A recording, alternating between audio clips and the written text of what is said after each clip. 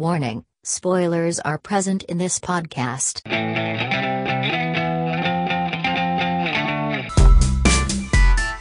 Third World Cinema Club. Welcome to Third World Cinema Club. I'm John Tawasel from Present Confusion. Hi, I'm Princess Kinok of Film Police Reviews. Hi, I'm Jim of Jimmy Liculat Iba Pa. And I'm Tristan of Rapper and Other Things. Ang cute nung turo-turo eh, no? Hindi, sa mga audio people, ayan po, natuturuan po kami kung sino susunod. Sa tagal lang hindi namin to ginawa, nakalimutan na namin yung order. Joke lang. We forgot the flow. I'll go. So, today we'll be talking about a series that debuted as a series, then became a film, then became a series again. No, this is Eric Matis. Evangelion. Evangelion. The rebuild of Evangelion. This is an episode within an episode within an episode. Ganon. Ayun. So, this is Eric Matis on the Job 2, on the Job 2, The Missing 8, which is part of a larger, series on HBO Go with the original On the Job. So, I guess we'll be talking shortly about this series. So, the first 2 episodes of this series constitute basically the first film, or On the Job is a 2013 film starring Joel Torre, Piolo Pascual, and others. It's a large ensemble cast about this a pre-Julia Gerald Anderson. Pre-Julia Gerald Anderson. Oh my gosh. Oh my God. For season 5 na ba tayo, guys? Sa season 5 namin, we decided to finally dip into Showbiz. territory. Let's get back to that later. Si Julia was grade 5. Oh my God. Oh my God! Taki na, di ba? I'm kidding. 2013, ilan taon ba si Julia? Ilan taon na ba si Julia Barreto? Mirabella na siya, di ba? May TV show na siya dati. Oh, di ba Mirabella? No, high school. Oo, parang high school nga. High school naman. 24 siya ngayon. So, 7 years ago, he was 17. Barely. Ayoko i-complete yung spread. Pero anyway, yun. Barely. Anyway. Barely in the scene. Barely in the scene. In the showbiz scene. Yan. Yeah. Speaking of, umaarte pa ba talaga naging showbiz na yun. Umaarte pa ba si what's her name? Kapatid ni Vina Morales. Si Shaina Magdayaw. Actually, good thing that you mentioned. I haven't seen her for quite some time. I haven't seen her since yung Love Diaz eh. The Love Diaz. Napanood ko yung tagpuan, di ba? Siya yung last. Tagpuan. Ay, oo nga. MMFF. Yeah, so last year. Okay. Pwede ko siya nakita sa MMK like 2 weeks ago. Okay. So, active pa rin siya. It's good to know. Good to know. Kapamilya strong pa rin siya. Kasi, ayan. Yes. Buti wala si Manny. Kasi kung si Manny, baka... Sabi daw ni Manny, Jim, pag i-introduce kita as Urian nominated creative consultant Jim Paranal. Dapat hindi po ako ang nominated sa Urian. It's Direct J. Altarejo. By the transitive property, nominated ka na rin kasi nandun ka sa creative process ng film. Thank you for the trust, Direct J. Thank you. Ayun. So, it's about, so On the Job, the original one, is about this guy who is a prisoner who is periodically taken out by unscrupulous people to conduct political or otherwise non-political assassinations. So in the rest of the film is the police and whatever trying to figure out what the hell is happening. So On the Job is the first time I watched this, parang it's really a magical feeling. Ganun. Na-enjoy ko siya talaga. It's a very steeped in genre. Very Groundbreaking siya eh. Parang Yeah. at its time, it's like, I think even before, what you call this? Even before General Luna, this was the one you can say it's a big budgeted film, but like dipping into more auteur sensibilities, di ba? Yeah, that's true. So, it's a neo-noir, may gangster elements, but the gangsters are politicians. Every system in this film, the law enforcement system, the political system, whatever, they're all steeped in corruption from the ground up. And although parang the good guys are the exception, they're trying to fix the system pero sira talaga siya. Yes. Sirang-sira talaga siya at wala kang parang there's this feeling of wala kang magagawa talaga. And this film is a pairing with Eric Mati and his wife, no?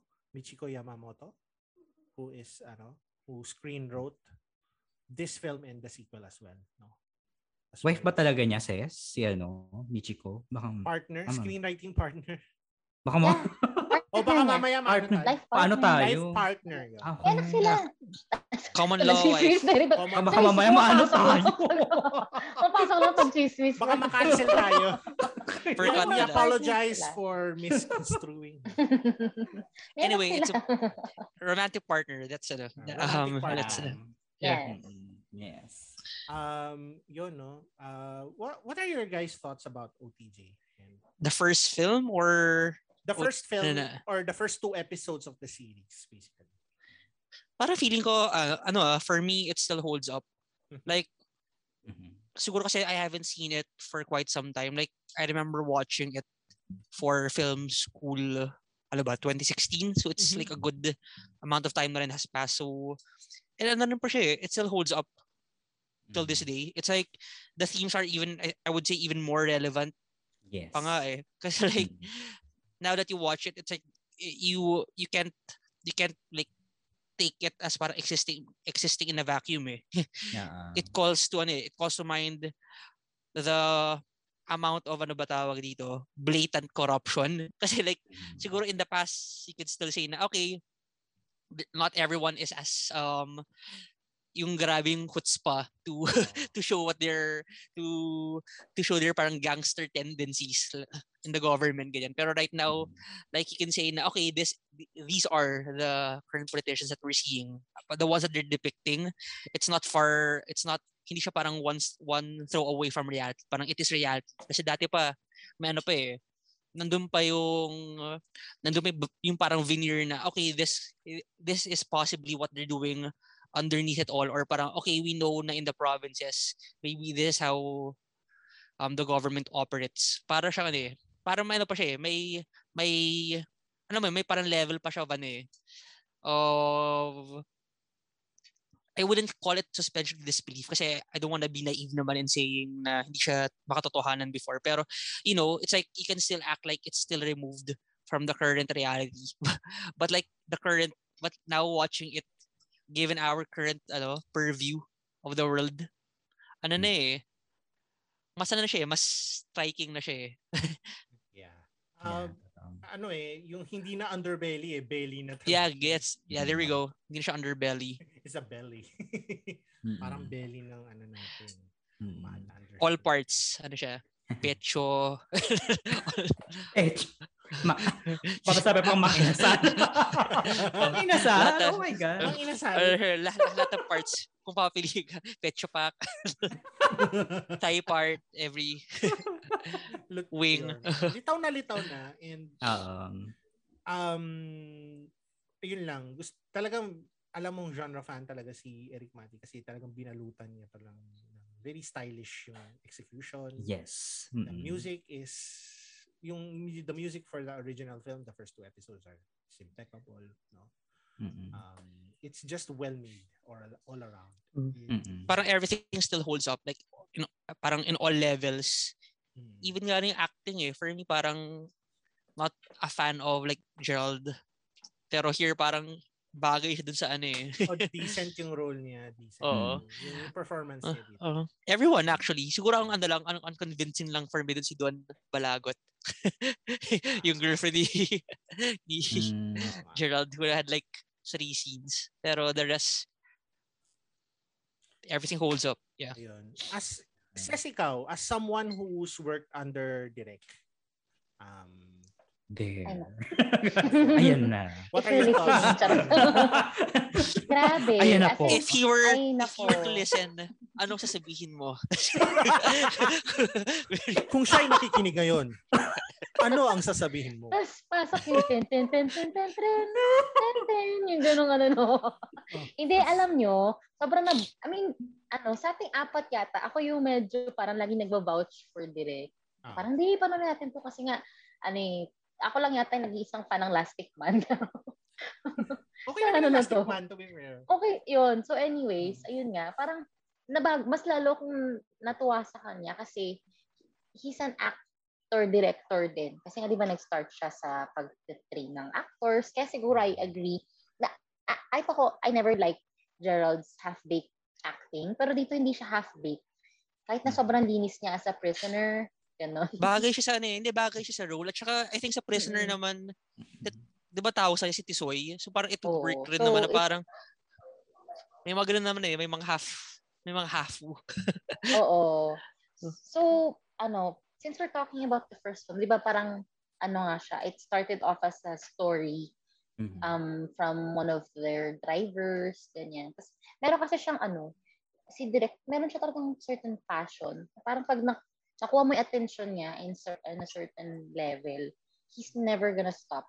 So, yun yung maganda sa OTJ 1 and 2. Kasi talagang everyday talaga, parang we're talking about upstream and then later, balik ka sa OTJ. They keep developing it. Na parang ako, tatanong ko, magkakaroon OTJ 3? Hindi, yung yung 1 tsaka 2. Tapos na yung 1 pero kasi ganito. Okay. Gano'n, kasi nga, I would watch it to be clear lang. Oo. Kung may trip parang, siguro siguro spoiler na rin to like what I'll say later. not a spoiler to the film, pero like to my thoughts about OTJ2. I think he's found a world na he can really populate with stories. Parang The Wire or anyway. Pero go ahead, Ses. Ayun, go. Sige, tuloy mo. Kaya yun ang maganda na I think if there are some aspiring filmmakers listening right now, parang don't feel too pressured on yourself to like finish something in 1 week. Kasi they've developed it for years. Nice, coming from Ses, Dinevelop talaga nila for years. Ses, pero Ma'am Ses, paano po yun pag hinahabol ko yung deadline sa festival? Pinapipaste ko sa mga tinatanong natin. What's your advice? Pero alam mo, sana matapos if Direct's trying to build this world, sana matapos niya kasi nalungkot ako nung natatandaan yung Tik-Tik, di ba? That's one Girls. Ang ganda may world building din yun eh. It's very, alam mo yun, may pagka-fleshed out din siya. Pero unfortunately, after the second one, hindi nakagawa ng bago. Sayang. Parang gusto ko yan, Gagamboy Spider-Verse. Diba? Yun ay flesh out. Nag-cameo sa On the Job si Gagamboy no? Siya pala makakapagtigil lang. Sinuntok niyang bigla siyang lumitaw, sinuntok niya si Leo Martinez. Di ba may parang spoiler, may clouds dun sa dulo na nagpupulog. Nakikita mo siya Gagamboy has will return in On the Job 3. Imbes na building sa puno sa naglalakson. Gagamboy, the spider web of corruption. Tsaka yun, I guess, it's very obvious. Kahit siya, aminado rin siya na he really, really works well kapag si Michiko yung writer niya. Oo, pansin ko yun. Aminado rin naman siya. In my experience, some of his best yung recent films are yung tandem nila. So, hindi lang On the Job, yung Honor Thy Father. Honor Thy Father. Pasyam ba siya rin? Hindi. Alam ko pasyamba siya rin. Di ba may isa pa before On the Job? I can't remember. Oo nga meron sila together. I'm not sure which one. Pasyam nga ata. Parang para sa akin, yung hindi lang na si Michiko nagsulat na the best niya is yung Arrival. Yung short film. Yung may aliens? Yun ba yun? Hindi. Si Bernard. Eric Mati. Amy Adams? Hindi. Adun. Meron siya. Yung ang writer niya is yung usual niya na nagsulat ng ano. Pa-short film ba to? Short film to. Sige. The Arrival, oo. Dwight Gaston. The Arrival. Dwight Gaston. Gusto ko yun. Wait, familiar to. The Arrival film. Yung bookkeeper siya, si Dwight Gaston. Nasa commercial ng Nizip. Nizip na, basta ganun. Kasi si Dwight Gaston, naalala ko siya Pedro Pinduco din eh. Si ano to, this is 2009 film. Yeah. Ito. Teka lang, yan. Basta, sorry, blurred. Yan siya. Lumalabas ba yung mukha niya? Hindi. Ayan, nakita ko na. Okay. Ayan. Okay. Sana nakikita rin ng natin, ng listeners natin. Basta mukha ng tao yun. Dwight Gaston. Sa Arrival, nandun si Dolly De Leon na nandito rin sa On the Job 2, di ba? Yes. Pero yung nagustuhan kong hindi si Michiko yung nagsulat. The rest, okay lang naman. I would go actually and say talaga that his best works are those where he collaborated with Michiko. Yeah, kasi even Honor Thy Father, which I think I'm in the minority na I would call it even better pa than On the Job. Pareho tayo, Tristan. I think Honor Thy Father is one of his best films. Oo, parang I don't get yung bash ng iba. I don't think naman binabash siya, pero parang people I don't think it's as good. They still think OTJ is superior. Pero ako din, sobrang parang grabe yung ending for me, hindi feel ko expectations kasi. The bleakness. I think the expectation kasi they wanted something na as high impact, pero it is more subdued. So, ako masusko yung parang ganun, yung parang seething anger rather than yung galit na galit yung pelikulang yun. Yes. I made a tweet back in 2015 na sinabi ko, it's one of the best MMFF movies in the past like 30 years. And I will yun yung retweet niya, di ba? I will die retweet niya yan, Angelica Panganiban. In-retweet ni Angelica Panganiban. I will die on that. Nag-jowa pa sila ni Yeah. Ayan naman tayo. We're going back to showbiz na naman tayo. Let's get back to that later. Tsaka kasi di ba nung na-interview natin siya dati, mahilig talaga siya maglagay ng parang anti-thesis of religion sa films niya. Parang dito niya na-execute ng tama. Sorry, seclusion. Actually. Diba? Anyways. Oo. Ako pa. Si Jim. Sorry na. Regarding On the Job 1, kasi napanood ko siya 2014. Ganun. So, medyo fresh pa. And during 2013, madaming magagandang pelikula, 'di ba? Kasi yung 2013, 2016, 2018 yan yung years na considered as parang golden age. Gold of the gold. Ganun eh. So, talaga nag-stand out si On the Job. And ang nagustuhan ko pa dito, of course, the performance of Joel Torre, and deserving siya dun sa Gawad Urian niya as Tatang. And maganda yung na-build na relationship ng character niya with Gerald Anderson, kasi si Gerald Anderson yung protege niya dyan galingan ni Joel Torre. You just have to second that. Yes.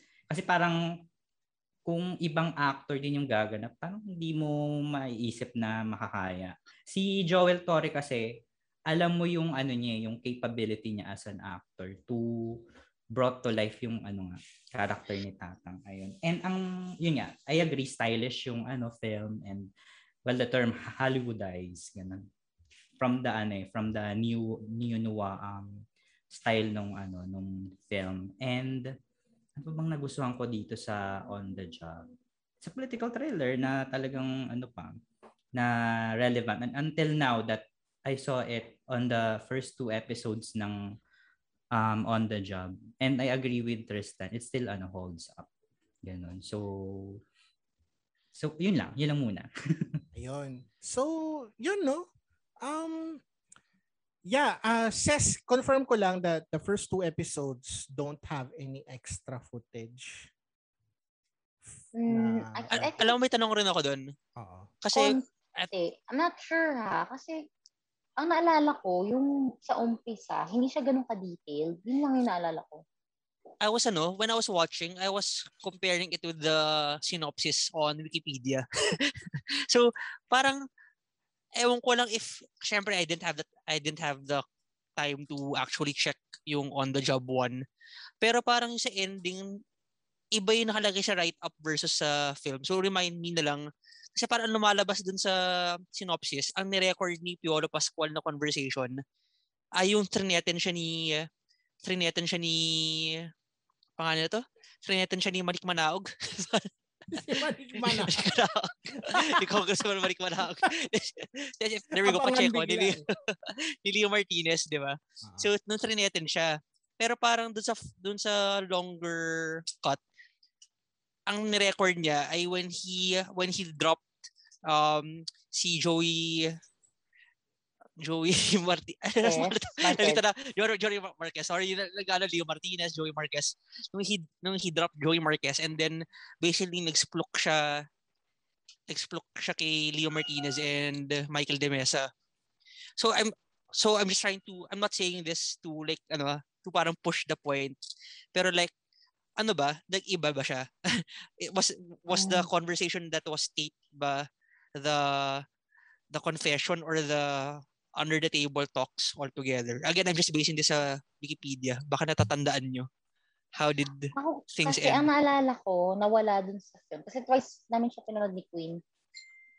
Hindi ganun kahaba yung umpisa. Like, di ba sobrang detailed na nagtiting. Basta yun ang naalala ko na parang, okay, mas na-feel ko yung tatlong for hire sila, ganyan. Parang apprentice and the master, parang ganyan.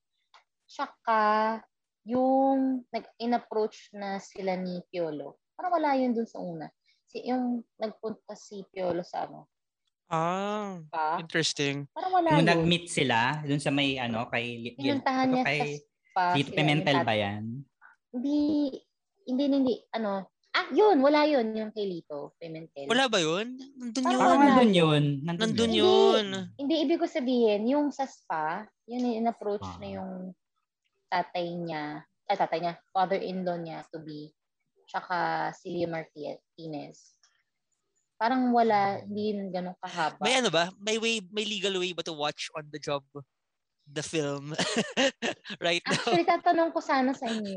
Para ma-compare natin. Hirap Hirap i-compare. Wala ko sa upstream.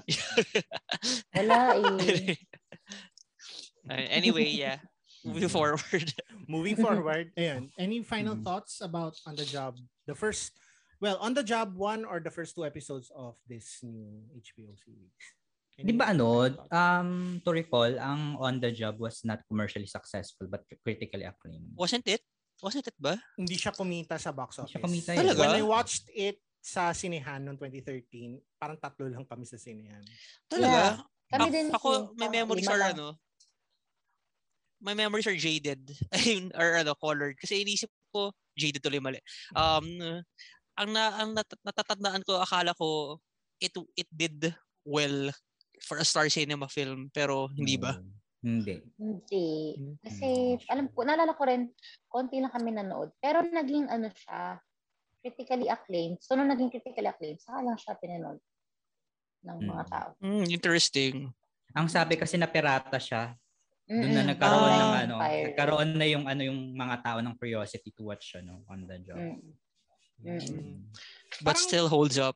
Pero naging siya, patok siya overseas. Kasi may mga DVD copies nun. Yeah, it was released overseas. May nag-pick up na international distributor and then it exploded. Sabi nga, time is the ultimate truth teller. Not related to Ay, naman tayo. Pero kita mo na how through the years On the Job like secured its space sa Philippine cinema. It carved out its its current standing. Yeah, anyway. So yun, guys, watch OTJ. You really have to watch it. Yeah. Kasi malo-lost kayo dun. I think, yun pa pala, kudos to Jay Halili, who's the editor. Kasi I think it's difficult to edit an Eric Mati film. Yeah. It's really always very long. Siya, So, I like how it was edited na naging ano siya. I would argue pa nga na mas naging parang series yung pagka-cut doon sa On the Job. First two. Kasi ano siya it's like, it ends at a logical standpoint na okay, ano to? Parang episode 1 done. Yes. Oo, na hindi mo napansin na oo nga no, pwede mo yung film, pwede mo siyang into like si Tatang, si ano. By the way, tama. Sabi nga ni Princess, no, yung each episode has a focus on a certain character. So episode 1 si Joel Torre, yung character niya. Episode 2 yung kay Piolo. Joey Marquez. Ay, kay Joey Marquez Acosta. pala. Yes, si Acosta. Tall, dark, and handsome naman sila parehas. And then si episode 3 na is si Arnel, which is later. Tsaka gusto ko yung pinhood na Circle. Oo. Yes. Ganun, cute. Sabi ko, ang galing. Very classic. Oo, very classic. And yung music, by the way. Music, grabe. Very noir yung Yes. Jazzy. Good taste. Okay. Ayun. So, let's move on to the next 7. Wait, guys. Sorry. Lipat lang ako sa Sige. Laptop. Sorry. Sige lang. Magsasalitaan lang kami in your absence. Okay. Sige, fast lang. Mark. John, pakat na lang. Mag-video ka na lang. Sige. Mag-video ka na lang, Tristan, pag nakaano ka na. Okay, sige. Lipat lang ako. Habang lumilipat, treat na natin to as like, okay, next episode. So,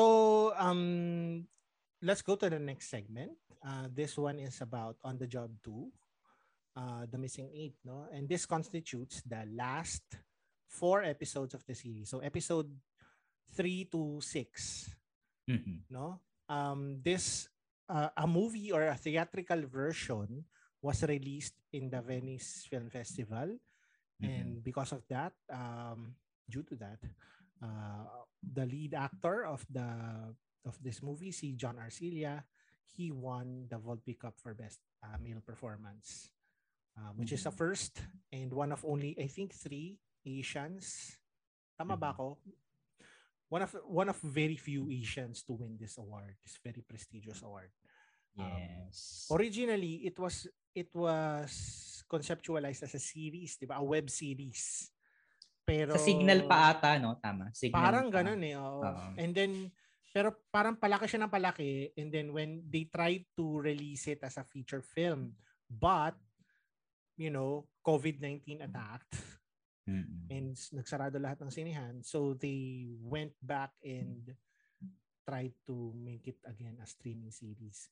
So that's why it works well as a 2-hour plus movie, and it also works very well as a series. 3 hours yata ang film, John. 3 hours pa mahigit. 3 hours and something plus change or something. So talagang epic siya, no? It's ako first impressions, this is a non-spoiler part of the video. Later in the video, we'll be talking about spoilers and we'll tell you when, no? Video or audio? Secret. This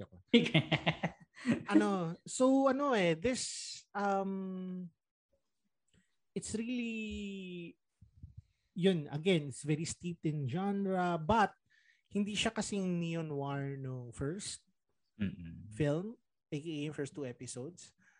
Mas nag-lean siya into the political thriller aspect of it. And because this film is about John Arcilla's character, siya yung mga tipong bombastic AM radio DJs, mga bombo radyo, mga ganun eh. May babanggitin sana ako na he's very, parang siyang si Wag na. Ano tayo dyan? Bleep yan, bleep. Char. Yung mga pumipila sa may Ortigas banda. Alam mo yun, Jim? So he's in a small town radio operator. He's kumbaga in this small town, it's ruled by this mayor who's probably been there for a long time kasi para may dynasty sila doon. A mayor na mahilig sa sa checkered. Mahilig sa checkered. Mahilig sa old guy, mahilig sa checkered. Ikaw ba yung Dante Rivera. inspiration? Anyway, one day, the colleagues from his colleagues from the newspaper he works in, there are 8 of them, including the child of the owner. All disappear. They're called the missing 8. And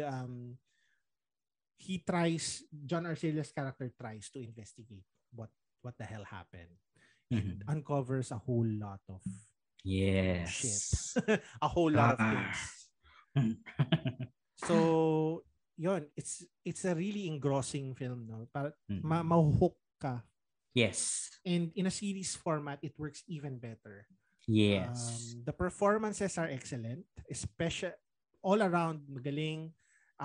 Eric Mati and Michiko Yamamoto, they've created these very interesting characters. Kahit na yung di ba may binanggit ako earlier, si Dolly De Leon was in this film. She's a political operative. Si Minister of Truth. Minister of Truth eh. Political operative siya na lagi naka-tracksuit, tas very, mo yun, na-flesh out nila yung characters. Although, di ba, very lang sila, very side lang sila. Like, there are a lot of different weird and funky personalities na you get to see only a few minutes in the episode or a few episodes. Like, yung character ni Vandolph. Yeah. Or yung si Timmy Harn. Mga preso yan na they function like yung si Tatang in On the Job 1. So they fulfill that. And yun nga, it's a very one very particular thing I noticed din sa reviews nito sa Venezia, ganun. Yung reviews nito sa Venice, they really like the musical montages. And I think Erwin Romulo is responsible for the soundtracking of this. And ang matawang term doon, idiosyncratic. Oo, ang ganda ng ang ganda ng juxtaposition niya of these parang show tunes, yung mga very yung mga mga kinakanta mo sa karaoke sa probinsya. Ganon. Na parang mix siya of Yoyo Villame. Yes. Of mga folksy songs na ginagamit parang yun sa Honor Day Father na mga covers of like mga asin, and I don't know if may asin song talaga, pero like the songs na you hear na kinakanta ng asin when they're driving political if may political message, and then yung parang just the position of like yung Yoyo Villame, Frank Sinatra, na in a way kind of reminds you of Scorsese. Yes. Scorsese likes to Tama. background his his set pieces with show tunes.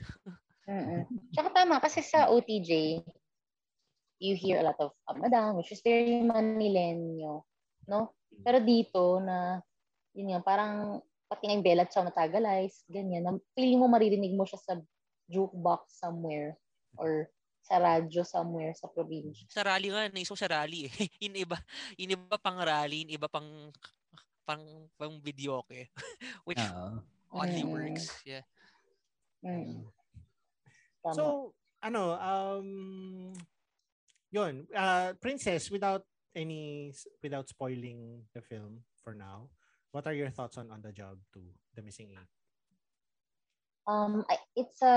Ang ganda kasi 'di ba dati dun sa first na On the Job, ang mas nakikita lang natin na for hire is like 2 characters, which is si Gerald and si Tatang. And then dito na-amplify siya na parang buong, spoiler alert, buong truck, they're all for hire in a way na they have their own assignments ganyan. So it just goes to show na yung progression ng crime or ng point nila dun sa first film na diba Tatang kind of sets off in the sunset, not in a really lovely way, but it's like it's that ending is like, what it means is that, okay, there's more to come. So ito na yung more to come na parang, okay, we're back again and we're not stopping. Or Kasi, perhaps in on the the words job, of General Pacheco na parang, okay, I'm not gonna regularization. stop. Mm-mm. On the So, job, and then, regularization. That's next. On the job, yeah. promotion. Oo, tapos parang from Manila hanggang sa provincial, nag-exist pa rin siya, ganyan.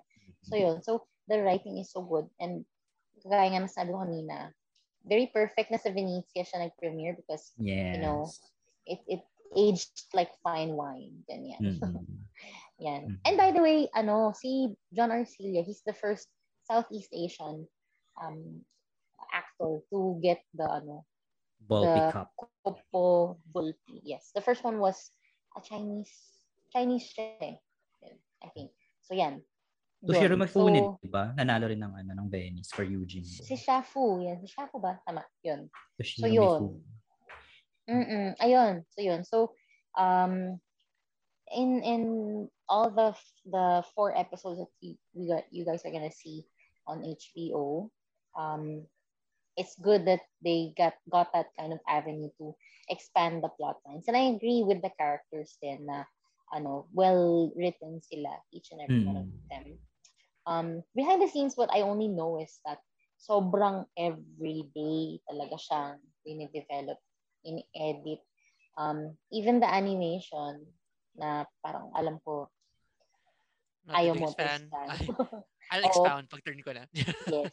So, ayun. Very interesting touch for me kasi yung animation part niya.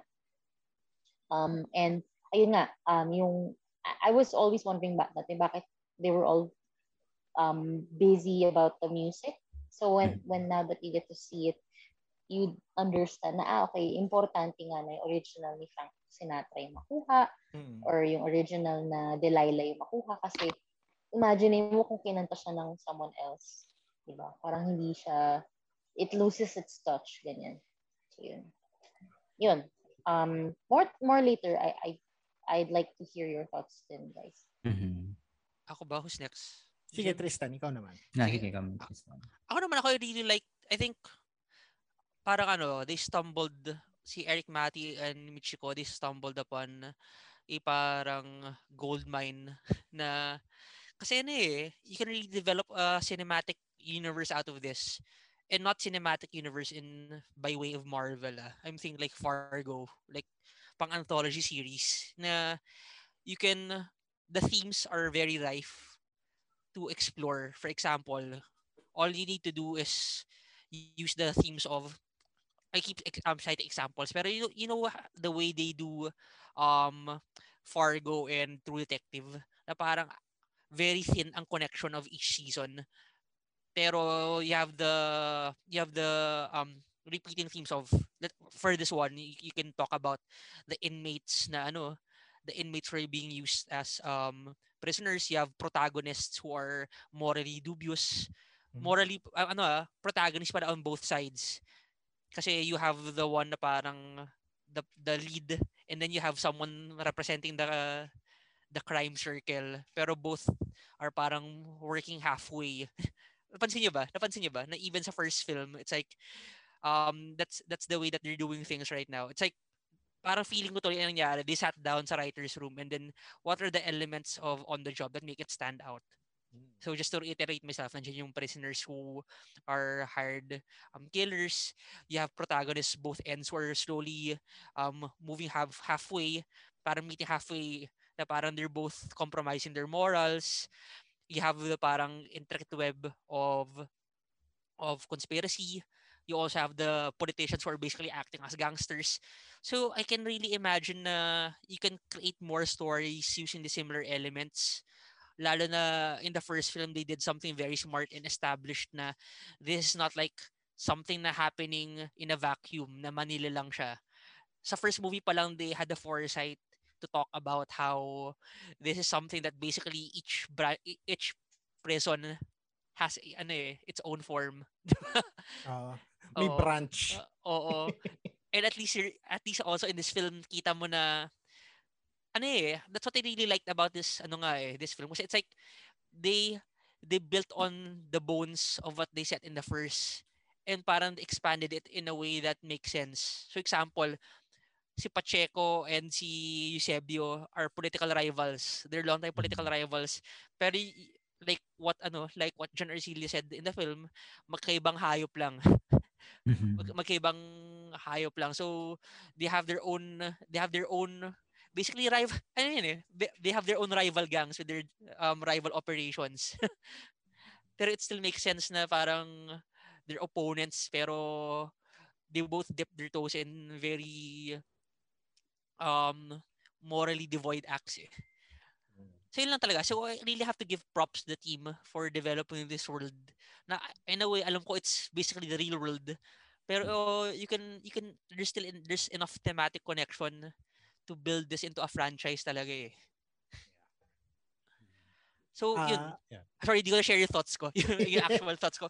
So parang if I were to judge it, parang there are parts of On the Job 2 na I would say are even better than the first one. So minsan if you ask me to say which is better, it's hard to compare din kasi yung nga eh, the other one the one is the first one, it's a very edge of your seat thriller. Ito mas political, mas conspiracy story siya na I would even say as a journalist ano rin siya eh, parang journalism film rin siya eh. Yes. Actually. Actually. Diba? So ano eh, so they've done something really good that can stand alongside the first film. Ang gripe ko lang talaga yung yung mga stylistic flourishes which like Princess mentioned na hindi ko talaga gusto yung mga 24 style side by side and and yung mga animated montages na parang alam ko we're trying to do something grounded here. So parang nare-remove ako from yung headspace ko when they do those things. Parang ang dami masyado. Ayun. Jim, ikaw, your thoughts on The Job 2. With On the Job 1 kasi yung nakita natin is broad or malawak yung scope eh, 'di ba, ng diniscuss. Dito naman with On the Job 2, surprisingly, which is really happening, 'di ba, na kahit sa small town, there's still corruption, 'di ba? Talagang nature ng human yung corruption, not only in politics. And it may sound cliche pero yun nga nasabi ko na On the Job 2 is yung mga words to describe yung series/film, gripping, compelling, talagang tawag dito, nasabi ko na about On the Job 2. Gripping, compelling, timely and relevant. Kahit mga cliche yung mga words na yan. And ang maganda dito sa On the Job 2 kasi diba we have that notion na kapag sequel ay pangit. Diba? Parang hindi na siya mag-hold up dun sa sa first one. Although dito kasi hindi na sila may connection pa din but it's a different different world na because it's a small town, no? So deserving si John Arcilla dito for ball pickup because ang gusto ko dito yung conviction ng character niya, 'di ba? From blindedly idolizing a politician, then waking up, 'di ba, na mayroon siyang na-discover ganyan. And kung mayroon nga lang Screen Actors Guild Awards dito sa Philippines, pwede makuha ng On the Job, 'di ba? Kasi magaling yung mga ensemble of actors, no? From John Arcilla, Dante Rivero, magaling, 'di ba? Lot de Leon. Rivero, who would have thought, no? Like ano ba to? Ano siya? Back from retirement or is he ba? Still acting hanggang ngayon? Parang ngayon ko na siya nakita ulit after so many years. Ang huli ko nakita sa kanya yung Rainbow Sunset eh. Nga no. Diba? Rainbow ba? Or yung kung paano hinihintay ang Dapit Hapon? Di ba kung paano hinihintay ang Dapit Hapon? Kung paano hinihintay was 2016? 18 pala yun. Oh, okay. Yeah. So So yun yung latest niya. Dapit Hapon. Kung paano hinihintay ang Dapit Hapon. Di ba yung mga role niya dati, mga father, mga loving father, Lolo, mga lover. Tapos biglang, oh my gosh, ang galing niya dito. Menacing pa rin siya, no? Old man energy. Gusto ko yung nanggigigil siya. Oo. Yung gigil niya, parang at one point, mukha siyang healthy. Tapos parang may isang scene na parang siyang nagde-deteriorate. Yeah, in your eyes, nagde-deteriorate siya kasi nasa-stress siya dun sa isang character. Hintay ko magano Hinihintay ko magano Putang ina. Pero wala siyang control. Gano'n. Ayan na. Hinihintay ko pero wala. Correct. Alam mo yun yung maganda dun eh. Kasi may power siya in a way na hindi niya sinasabi yung mura. No? Pero kita mo sa mata niya na yun yung nakakatakot eh. Na parang shit, minumura na niya niya ako. Galing yan. Si Suleiman Cruz, magagaling. Wala kang masabi. Pero ang noticeable dito, ang nose, prosthetics ng nose ni di ba? Ni Dennis Trillo. Yun hindi ko gets. Parang, was it needed? Alam mo, yung theory ko dyan, marami siguro nagreklamo kay Gerald Anderson sa OTJ1. Meron bang presong ganitong agwapo? So, feeling ko din, may pinangitan talaga nila yung naging dating niya, para siyang hunchback type. Alam mo yun? Quasimodo. Ano yung kampanerang uba?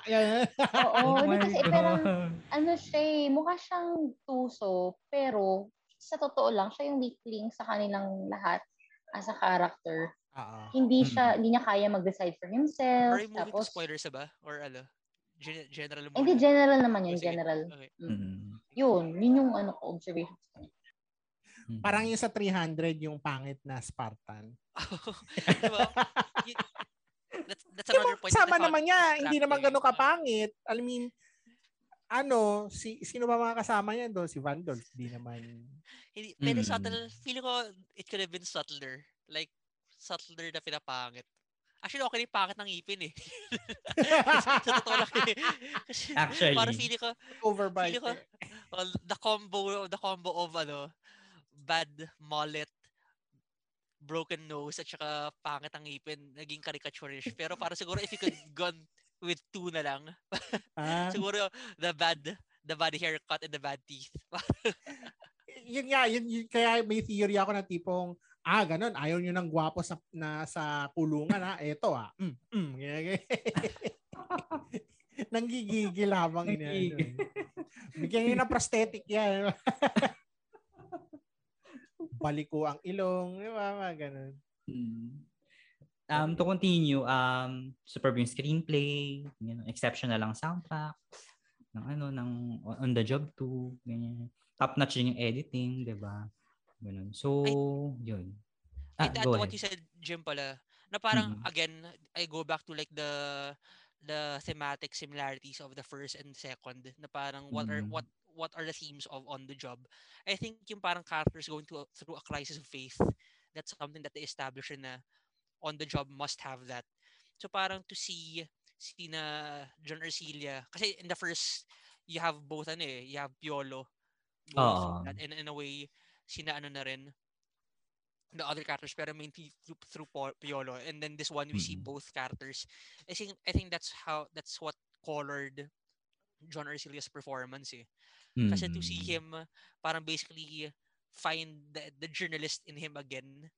Yun yung So parang sa simula talaga sobrang shady character niya eh. Yes. Diba arguing for the journalist for their outlet to apologize. Then from that to move to someone that you can root for in the span of the 4 episodes. I think that's what made John, not John Tawasila, si John Arcilla, bag the prize. Yung na yun, yung pag-navigate through that character arc. O nga, kasi isipin mo, with Piolo Pascual in On the Job, there's, may conscience yung character niya, di ba? Pero alam mong outright, mayroon siyang parang ina-advocate. Ito kasi si John Arcilla, at first, shady nga, di ba? And then suddenly, ang galing ng shift eh, di ba? And yung we know so many characters in real life na parang tayo ba, would we believe if like this character, this real world journalist with a show sa radyo. Okay. Biglang There. switch sides. Parang ako rin, I Mhm. wouldn't be parang if one of the staunchest supporters suddenly suddenly would suddenly turn coat. Parang ako rin hindi ako makapapaniwala eh. Mm. Ayun. So, given that, let's move on to the last section of this episode. Let's go into full spoiler territory. No?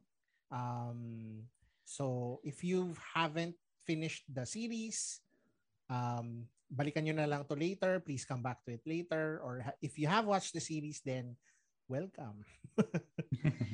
Or if you haven't watched the series but still want to listen anyway, it's up to you. Mm-hmm. So yun, spoiler alert, blah blah blah. So let's begin. No? Yun. Yung pinaka the part where gusto ko yung ending niya for the first. Yes. Gusto ko yung ending. It's a pero kung tutusin, yun yung pinaka-fantasy ending. Kasi usually, di ba, these things don't end very well in real life. Pero it sets itself up for a sequel na parang pagtutuos ng lahat. I wanna go. Ang ganda eh. Parang oo nga naman. And then, may part doon na tipong kasi nandun on the scene, well, let's just spoil the whole shebang, no? Parang John Arcilla is on the run. He's being chased down by yung mga tauhan ni Dante Rivero after niya ibulgar sa FB Live yung mga kabalistugan ni Mayor. The power of social media. Actually, ganda nun I mean, I like how finactor nila yung disinformation and yung with the Ministry of Truth and finactor in nila yung FB Live sa story na to. Kasi yung it became even more timely because of that. Yeah. Yes. And yun nga, his plan is great kasi, well, his plan is kind of great kasi parang mas mahirap i-disprove yun by hindi na parang recording. Yeah, by having the person say it outright, no? Kumpara sa yung kasi din natin sa mga ang issue din kasi sa mga Pilipino, pati sa ngayon, sa buhay natin ngayon is nasa lantaran na minsan na nasa harap yung mga nangyayari sa atin. Pero meron sa atin na hindi nila pinapansin yon. Parang keps lang. Parang wala sa parang naging naging apathetic na or apathy. Yeah. Katulad na nabanggit before natin sa sobrang na-desensitize na sila to everything that's happening, that parang background noise na lang siya. Or yun nga, ayaw nilang parang they parang consciously choose na hindi namin ito pakikinggan dahil hindi to katugma ng worldview namin. So parang right now kasi no amount of scandal, I mean the blatant disregard for our laws and like the basic the basic expectations of public officials, it's thrown out of the window na parang right now even parang kumbaga no scandal can shake a person out of yung position niya. Yeah, tingnan mo nga yung last year yung meron tayong mga people in positions of power na nag-violate ng COVID protocol, pero walang accountability at all. May investigation pero it's all for show. Walang naparusahan doon. So yun eh. Ang hirap magkapake minsan pag nakikita mong wala namang ginagawa either way sa mga ganon. Nakakagalit siya. Ewan ko lang sa mga ibang tao, di ba? Pero di ba kanina na-point out natin yung regarding sa FB Live? Kasi di ba with the character of Christopher De Leon, which is nahirapan silang i-prove because recorded lang, di ba? And then meron pang ang eksena na sa CCTV and it's ambiguous. Ganun. Unlike kasi nung ginawa ni John Arcilla na FB Live, na talagang talagang papaniwalaan ng tao kasi hard evidence. Eh. Oo. Actually, diba? Gusto i-bring up yung scene na yun kasi again, like what you mentioned naman, it's quite unclear what happened. Pero like in my interpretation, since we're going into spoilers naman, there's a scene, I think ito yung parang ito yung parang culmination of everything and again, spoiler territory na to. What happens is they find out na the person backing kasi di ba si Christopher De Leon dies kasi kaya siya naging part of the missing eight kasi he was holding valuable information. So parang they find out na the person backing him ay was the main villain of the first film, si Pacheco. Yes. So parang again nga, since they're political rivals, biglang he was the one who's backing na itong expose against the Eusebius. Now, when we go into murky territory where we say parang hindi nga clear, they meet in a hotel and then dun nga makikita na when they meet, makikita rin nila si Wendell Ramos, who's the son of Dante Rivera's character, who has parang high political aspirations. Parang is a closeted, gay man who's meeting guys sa hotel. So, it was unclear, pero ako, ang interpretation ko doon was ang binigay na info ni Pacheco to take down the Eusebius ay itong closeted life ni Wendell. And what I like about that, if I said the story beat was unclear, pero given that interpretation of mine, what I would like about that is that it speaks to the performative nature of our politics na the scandal itself is not a political scandal but a chismis scandal. Gets mo ba? Like parang kasi it's been established na having a hired ano ba tawag dito? A hired cadre of killers is not enough to remove a person from his position. Pero the mere thought of a macho politician having a gay son, yun ang pwedeng ikatalo niya sa election. So this speaks lang of the nature of Philippine politics as well as yung parang pagka basically showbiz ng elections natin Kasi they even show that sa film, di ba, na ang campaigning ay may mga EB babes at kung anong sex bomb dancers. So lang parang I liked it on multiple fronts, like how it ties back, how it answers to what was set in the first film, etc. Again, it wasn't the clearest of scenes, pero if I were lang to pull it apart, feeling ko yun yung that's what it was trying to do, and yung nga I found it insightful. Yun nga. Oo nga. And speak of the performative, yun lang, nature of our politics. Go. Yung very circus-like no? Parang maghanap ka lang talaga ng ang ano dyan is maghahanap ka lang ng kahit na anong dumi. And yung isang aspect din dyan is gumagana yung makinarya ng propaganda machine mo. A good example of this is nung unang na yung Missing 8, nung unang lumabas in the spotlight yung Missing 8. Siniraan sila na, oy, ito, prostitute to, ito, meron siyang kabit. Pero doon nagko-question si John Arcilla Doon una nag-break yung ano niya from his masters. Manong, kilala ko tong mga to. Parang hindi to magkakajowa sa tomboy to, gano'n. Yes. Spreading fake news. Yun misinformation, no? Misinformation And to discredit them na parang they had it coming to them, diba? So, parang tawag dito, and na-augment pa yon nung usage ni Eric Mati ng ng these parang montage ba ang writer. Basta yung mga scenes na there are like people, texting, tas there's this flood of information. Or of may graphics something. Na tipong there is so much shit ngayon sa internet na hindi mo, ang hirap i-parse kung ano yung totoo, ano yung hindi. Yun yung kumbaga diversion, 'di ba? Na instead na go to the major issue pero dinadivert para hindi makuha or tawag dito kumbaga hindi naisipin ng tao yung talagang major issue. Kumbaga parang katulad ngayon pandemic, 'di ba? Oh my gosh. in terms of dystopian societies, hindi to parang yung kay Orwell na very controlled propaganda.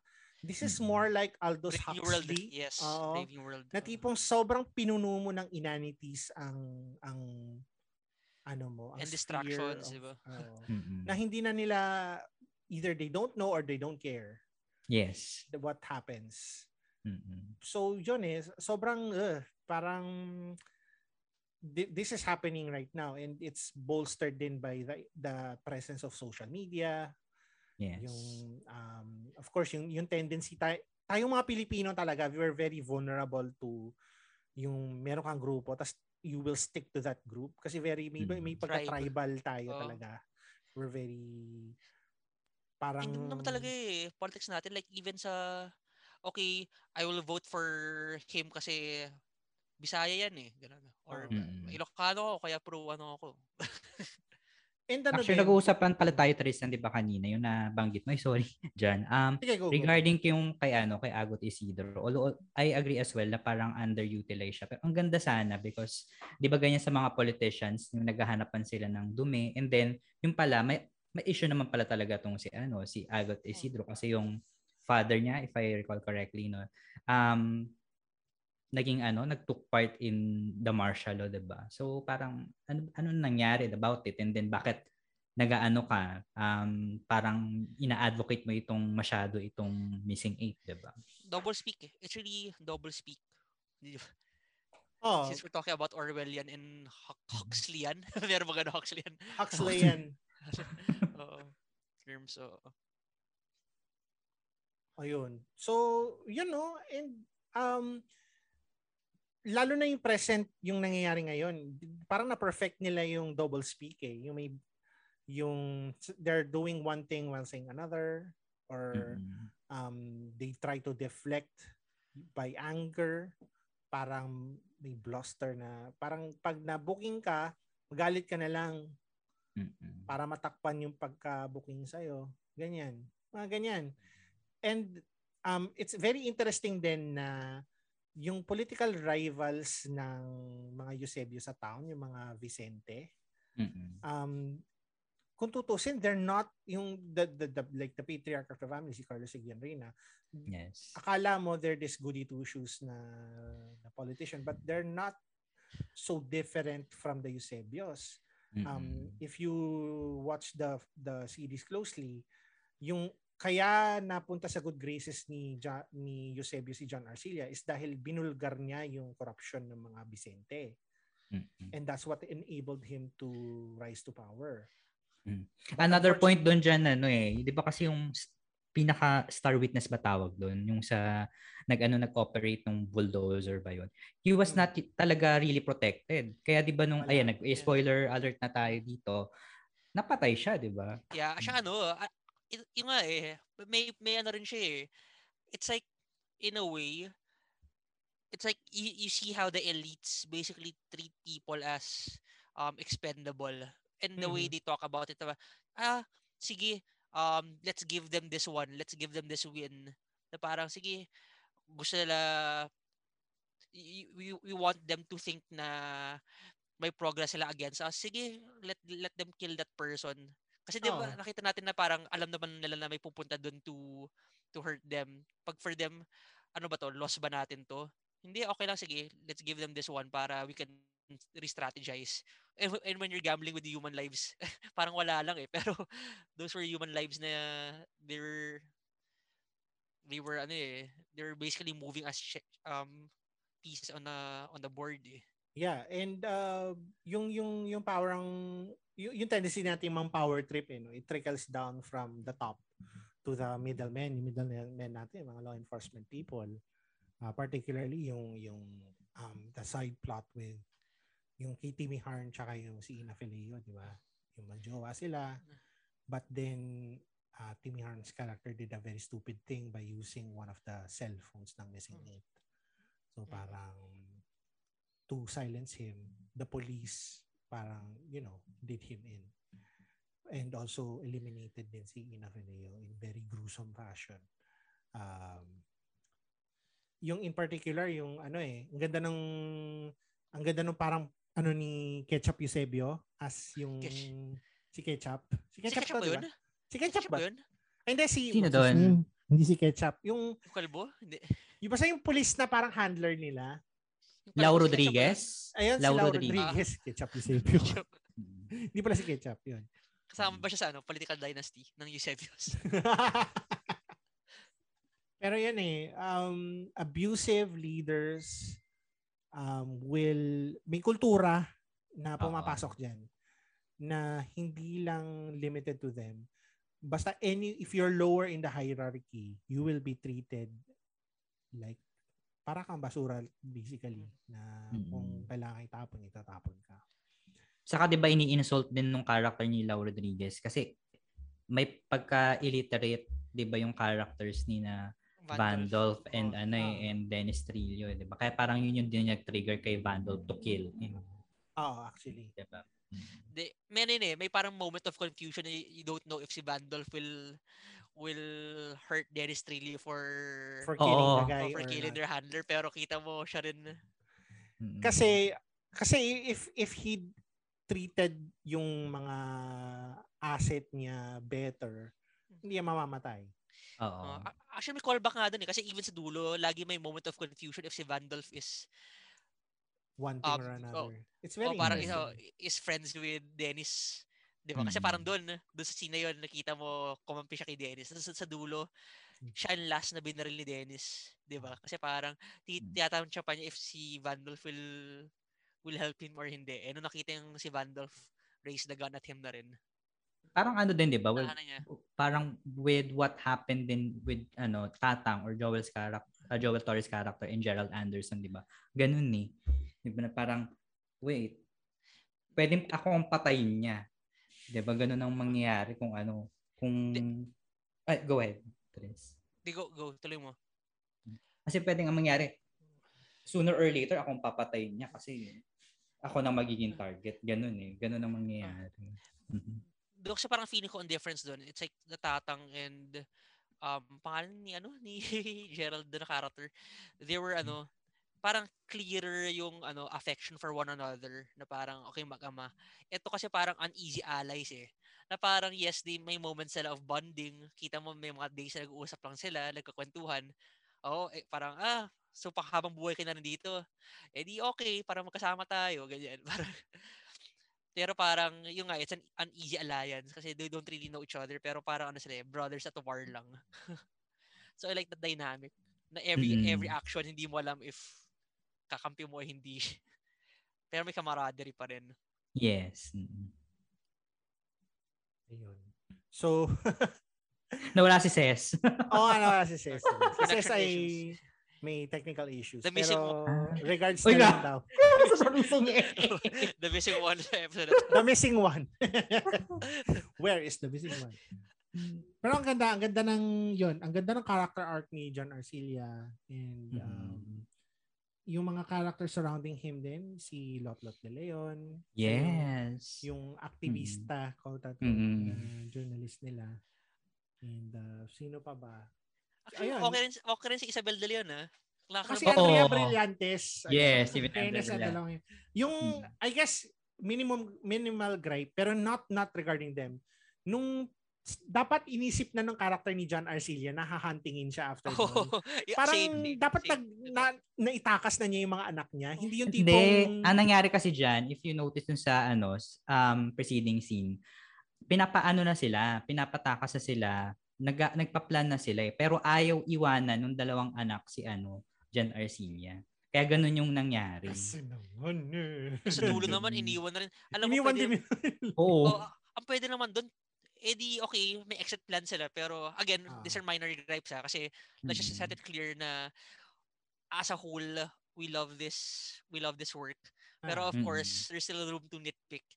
And parang yun lang. So parang pero kasi aminin natin from a storytelling perspective, it adds to the tension.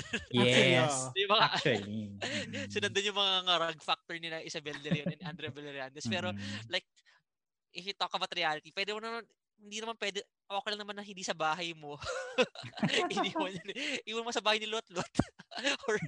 Actually nga pwede mangyari puntiryahin na agad yung dalawang babae. 'Di ba? Hindi yung si John Arcilla agad. Natatakot ako kasi baka maina Fileo yung dalawang bata. Diba? Yun yung inaalala ko.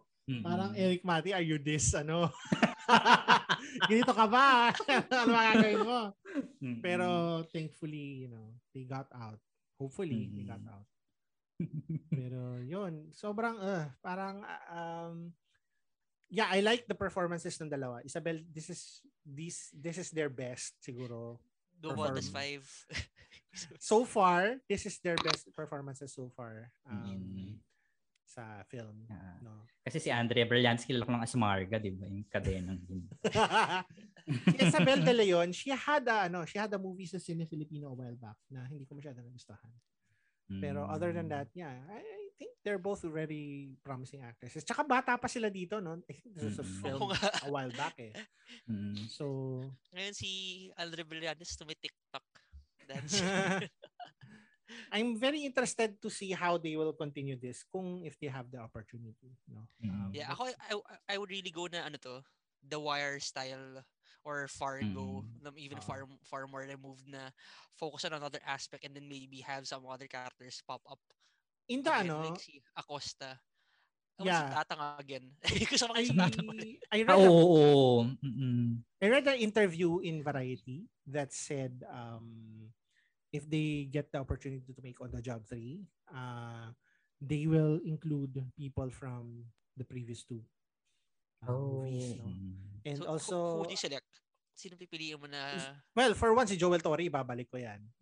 For some, si Agot Isidro's character, baka meron siyang arc din dyan. And of course, yung parang, hindi pa natin nakikita yung presidente, di ba?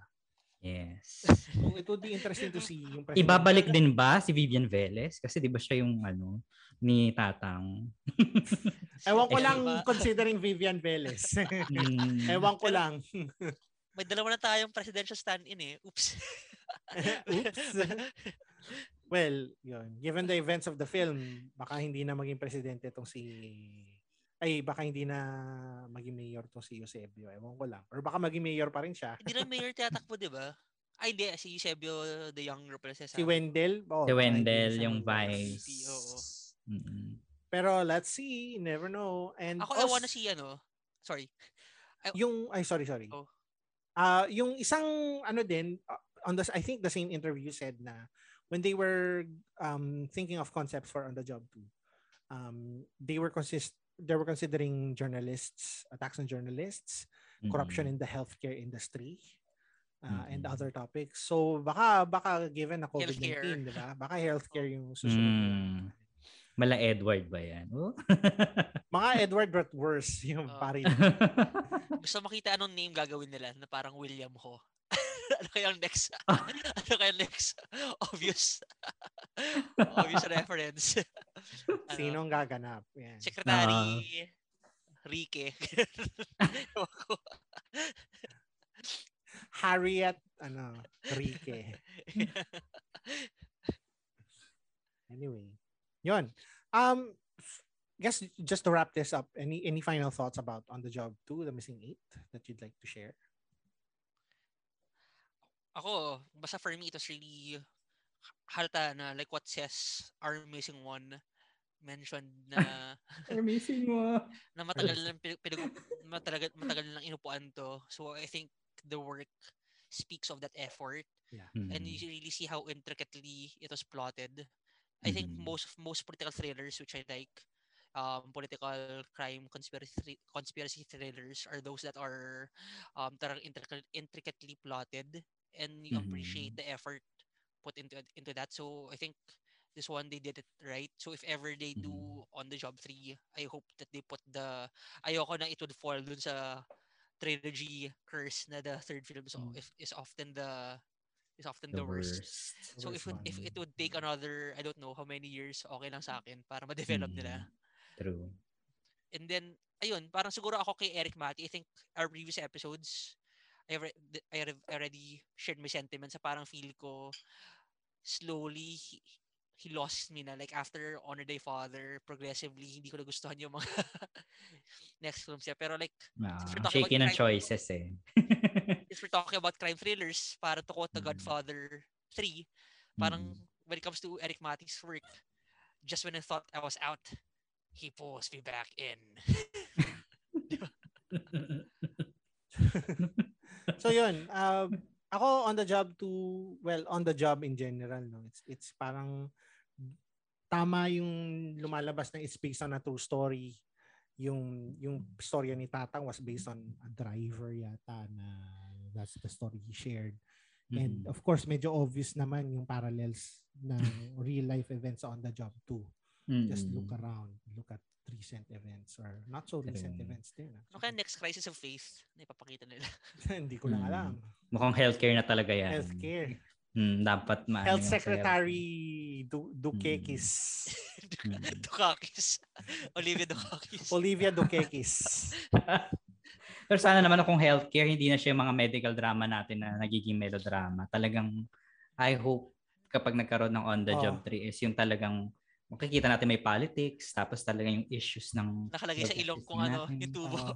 Gusto ko lang mag-segue kasi mag-segue lang ako as a medical professional. Nafe-feel ko yan kasi sobrang I've seen medical dramas from other countries. Japan, Korea. May hook talaga sila and they're very particular about the medical science.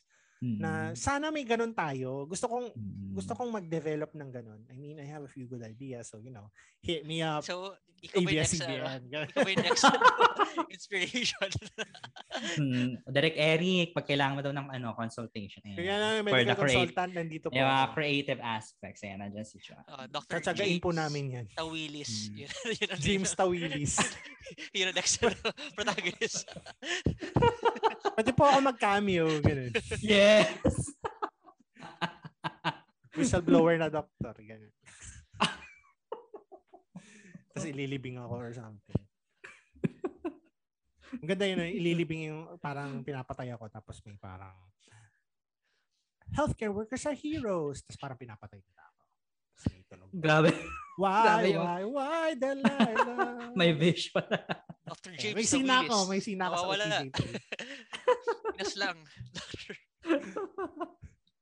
Galing. Pero ano nga ulit yan? Sige Jim, may gusto ka pa pang sabihin? Or? I believe ang OTJ2, The Missing, is one of the year's bests. Ganun. Kasi so far, aminado this year, parang yung mga napapanood. Puro Viva Max ngayon eh. Although not to dunk on Viva Max. I mean, marami naman silang okay na output. Pero I think for what it's worth, kailangan mo i-give credit to Viva Max for giving people something pa rin. I mean, it's not the best in terms of quality, pero they've done some good films. So. And people are entertained sa sa dami papalabas nila amid sa pandemic. And to be fair, medyo good yung business model nila, yung streaming model nila compared to the other competitors. Yes, actually. Sila yung pinaka nag-work na streaming service, local streaming service. Yeah, it's good, it's accessible, easy to use, maraming content na na original to that platform only. Kung gusto mo mag-KTEX, that's fine. I mean, it's also good. But why KTEX if you have Viva Max? A bit pricey din si KTEX, di ba? Pero I still use KTEX. Yay. Please sponsor us. Please sponsor us. Or Viva Max, please sponsor us sa Viva Max. Viva Max, please sponsor us. Charot. Gagawa kami ng episode sa Paraluman.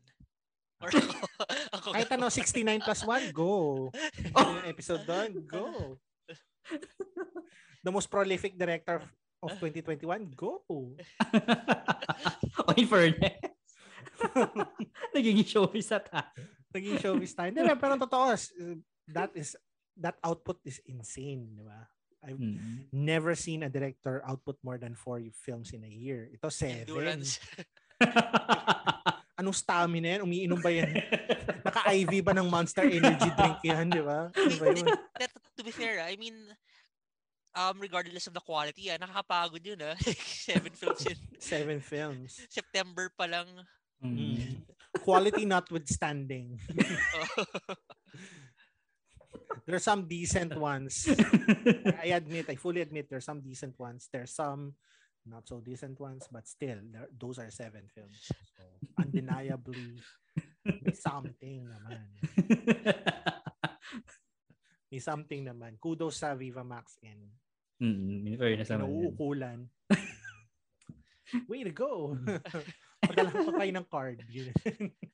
Baka nag-compliment eh. Sama, hindi na na-blacklist na tayo. Pero yun, on the job too, Watch it. It's on HBO Go. 6 episodes. Mm-hmm. You won't regret it. And I agree with Jim. Well, given a very thin, parang very sparsely populated field, no, it's relatively one of the better films I've seen this year. Mm-hmm. Which is not to say much, but still, it's something. Mm-hmm. And it's very timely. Sana pala ginawang series na lang yung yung ano kay Raya na serial killer. Yung smaller in circle. So, it might have worked better as a series. There are a lot of Filipino films that might have worked. Yung Agag nga mukhang okay yun as a series eh. Release the Matikat of Agag. Yeah. Labas sa Viva Max. Kikita yan. Release the Agag. Release the Matikat. Tanong natin, Tristan, pag nakuha natin si Direk. Yeah. We might be talking to Direk in a few... Ayusin mo na lang ayusin... John Arcilla. Yan. Paplansyahin mo na natin. Come here. Come here. Mortal Kombat. Sa Scorpion. Come here. Come here.